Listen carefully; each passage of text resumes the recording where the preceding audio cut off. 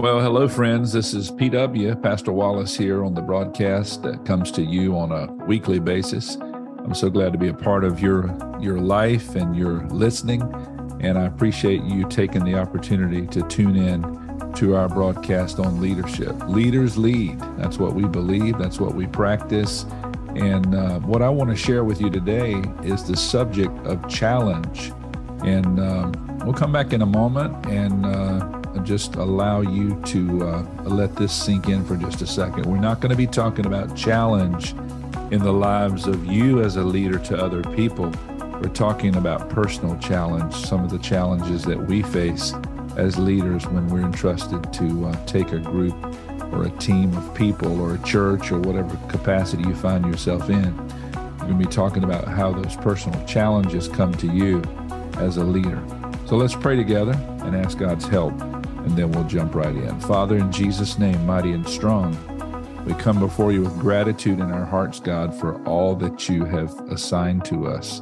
Lord, we thank you that you teach us, you train us, you nurture us, you help us to fulfill the call that you've placed on our life to be leaders. And I pray that you would help us today as we look at the subject of challenge personally, in Jesus' strong name. Amen. Welcome to today's episode of the PW Podcast, where leaders learn to lead. In every episode, you get front row seating to transparent, practical conversations between host Wallace Phillips and successful leaders from the marketplace to the ministry. The result? Your leadership will gain greater clarity, purpose, and charisma. So get ready. Change starts now. Amen. Well, I want to begin by simply defining what I try to do each time is try to define, the word that we're using. Today, we're using the word challenge. And so in my quick research, just hitting Google to say, hey, what does challenge mean? I find it quite interesting because the word challenge, it simply means a call to take part in a contest or a competition, a call to take part in a contest or a competition. That's one of the meanings of it. And I thought that was quite interesting because the challenge, the contest, the competition that we have oftentimes as a leader is competition with the enemy. The enemy of our soul would love to destroy us. He would love to distract us. He would love to get us off the path. Think about what Jesus said. He said, the thief comes only to steal, to kill, and to destroy. He wants to steal your joy that you have in being a godly leader. He wants to steal your capacity to influence people. He wants to steal all of these things that would really disqualify you. And so it's important for us to stay focused and stay on task. And we are in a battle. We are in a competition. We are in a contest. In fact, the word of God here is clear. I'm going to use several scriptures in this subject today. The word of God is clear in the book of James. It says, count it all joy, my brothers, when you meet trials of various kinds. I think you could easily say, you could replace that word trials with challenges. Count it all joy, my brothers, when you face challenges of various kinds. For you know that the testing of your faith will produce steadfastness, and let steadfastness have its full effect so that you may be perfect and complete, lacking nothing. I know as a Christian leader, sometimes we struggle in the realm of leadership, especially when it comes to, trial and challenges and tests. And, I was just talking to a pastor earlier today, and, one specific subject came up, and that we as pastors face sometime. And I said, you're absolutely right. I said, I just spoke with an individual this week on that very subject as it related to him and to me as fellow team members. And we're trying to, here we go, iron this out, reduce the conflict, reduce the tension. But, I said we were going to talk about challenge personally, and that's exactly what that is. It's challenge for us personally, because you and I are influencers. You and I are the ones that God has called to influence other people, to mold them, to shape them, to mentor them. And sometimes it becomes really challenging. It becomes a real test for us because, we get frustrated and we're tempted to get into the flesh, and we're tempted to say things or even do things that may not be the best possible solution when it comes to, to facing that particular challenge, or to meet the goal of bringing resolve to it. And James here says, listen, you need to count it all joy, because when you face these challenges of various kinds, know this, that the testing of your faith will produce a steadfastness. One thing I've learned as a leader is that when God allows you to go through conflict, be it personal or interpersonal relationships within your team, then God always, hear me, he always teaches you something in that challenge. He does. He causes you to be better equipped for the next time, and then you have something in your inventory to say, oh, I've faced this giant before, or I've faced this task before, and I know what happened last time, and so I'm better prepared. Hear me, better prepared this time because of what happened last time. James is a good, solid verse on that. And I said I was going to share, scriptures to help us tonight, because the Word of God is quick and it's powerful. Is sharper than any two-edged sword, and it helps us to meet the challenges that we face in our lives as leaders. In Philippians, Paul reminds us, he said, you know what? I can do all things through Christ who strengthens me. And when you and I get in a specific challenge in our own personal life, or either in our personal or interpersonal relationships in life as a leader, we have to rely on the strength of God. We have to rely on the strength of the Lord to help us along the journey. And I think Paul has nailed it here when he says, you can do all things through Christ who strengthens me. Have you ever gone through a challenge in your own life, or with your life as it relates to another leader, and you had this sense of dread, like, oh no, man, Tuesday I've got to meet with this person, or Wednesday I've got an appointment to sit down, and maybe your spouse will say, what are you meeting with them for? And say, well, we're trying to iron out this little issue we had, to arise here the last couple of weeks. And so always you're looking forward, not anticipating and looking forward to in an exciting way, but you're always staring at that possibility to work this challenge out. And Paul reminds us, listen, you can do this. You can do all things because Christ says, I am your strength. And the reason that he's your strength is because, you've been down some of these paths before. The reason that he's your strength is because he allows the Holy Spirit to speak to you and to give you a sense of direction, a sense of peace in the midst of this storm, so to speak.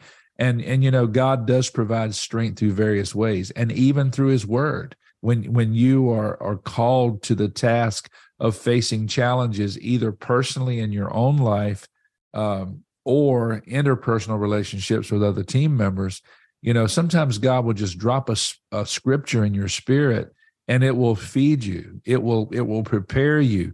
It will equip you for the road ahead. And another one is found in Philippians. I think Paul does a great job on this one too. And it really deals with the whole aspect of anxiety. He says in Philippians 4, verse number 6, do not be anxious about anything, but in everything, by prayer and supplication and thanksgiving, let your requests be made known to God. I love this verse because Paul, the apostle, is basically telling us, I love the play on words. Notice what it says here again. Do not be anxious about anything, but in everything. Okay, that just kills it right there. You don't have the right, and you shouldn't exercise the right to just walk in anxiety, because you have the understanding that Paul has said, in everything, this is your choice, not anxiety, but this is your choice. You can pray about it. You can bring your prayers of petition to the Lord concerning that. And then here's the powerful part. And with thanksgiving, let your requests be made known to God. And God will delight, my friends, in releasing to you the strength that you need, releasing to you the wisdom that you need to walk through this specific challenge. I believe I'm speaking to people right now who are listening today, who maybe you find yourself in a challenging spot. Maybe you're in a contest you didn't really want to sign up for because there's some challenge in your own life or a challenge with the life of a team member. And you say, man, how did I get here? Why can't they just submit? Why can't they just come in line? Why can't they just follow my direction? Well, because God has called you to teach them. Okay. Hear me now. God has called you to lead them. Leaders do what? Leaders lead. Leaders chart the path. Leaders direct the path in which we're going to walk down, because we're like the Moses guy. We've gone to the mountain. We've heard the directives that God has given us as the key man or the key woman in this context of being a leader. And you've heard the Lord speak, and you've heard the Lord give you the download on these directions. And so, you should walk forward, not with anxiety, but with a sense of confidence. And you can rest assured that you can begin to thank him. Here's just an example. Maybe you've got a meeting set up on a Wednesday and it's Monday, and you got to the office, or you opened up your laptop at home, or however you serve. And you can say, God, I'm looking on my calendar here, and I've got this meeting with John Doe on Wednesday. So Lord, I just thank you now that you're going to go before me. I'm just giving you the adoration and the praise right now, because I'm asking you, God, to fulfill Philippians 4:6 in my heart. Fulfill that in my life, because Wednesday, Lord, I have a calendar meeting, a set-up appointment to deal with a conflict that I'm not looking forward to. So I just, with gratitude in my heart today, say, thank you, Lord, for helping me with that. Thank you for going before me. Thank you for paving the way. Thank you for providing the right spirit for me to approach with confidence, for me to approach this challenge, knowing, God, that you're going to help me here. And I just give you praise for that. I'm not going to be anxious. I choose not to be anxious, but I choose, God, to be thankful. I choose to express gratitude for what you are going to accomplish in the name of Jesus. Amen. Now you say, Wallace, that's too simple. No, it's not simple. It can be challenging sometimes. But I'm giving you the biblical foundation for how you should approach contest, challenges that you didn't sign up for, but that have come your way in your life as a leader. And then I want to share another verse of scripture. It seems like I'm loading you up in this broadcast today with just, some key verses that I think will be helpful. But hey, what is better, God's word or my word, right? Let's follow God's word. Let's follow his path. And then, maybe when it comes to an issue that you're dealing with, not only are you going to deal with anxiety, but what about trust? Do you trust God to help you? Proverbs 3:5-6, I'm using the English Standard Version here. It says, trust in the Lord with all of your heart. That's a challenge right there. Trusting in him with every detail, trusting in him with every piece of the puzzle. Trust in the Lord with all your heart, and do not lean on simply your own understanding, but in all your ways, acknowledge him, and he will straighten the path out. Okay, that's my version on the end there. Trust him with all of it, and guess what he's going to do? He's going to straighten the path out. Sometimes I can think back in my life as a leader, and maybe I've had one of those appointments on the schedule where, I wasn't looking forward to it. And then my wife would say, hey, how did the meeting go? And I'd say, you know what? God took care of it all. God took care of every bit of it. Why? Because I did not lean to my understanding, but I acknowledge, God, you are the one that can help me here. I need your wisdom. I need your direction. I need your help here, because I'm in over my head. And I don't want to get in the flesh. I don't want to falter or fail in this. I don't want to fall into anxiety, but I want to trust you with everything. And God will help you with that. He really will. Proverbs 3 again, chapter 3, verse 5-6. Trust in the Lord with all of your heart, and lean not on your own understanding, but in all your ways acknowledge him, and trust him to be the one who directs your path. God is so faithful. He will do that. I wonder if you're listening today and maybe your battle is more of a personal thing. Maybe you struggle with self-esteem, or maybe you struggle with self-worth and self-value. Then I know of no better resource for you than God's word that is able to build you up in your faith. God's word that is able to lend to you courage that you may not have. God's word that is able to help you and equip you in ways and means that you just simply are not a natural at. I hear people say to me a lot of times, they'll say, Pastor Wallace, I listen to your preaching. Man, I love your preaching. You're just a natural. Can I just tell you something?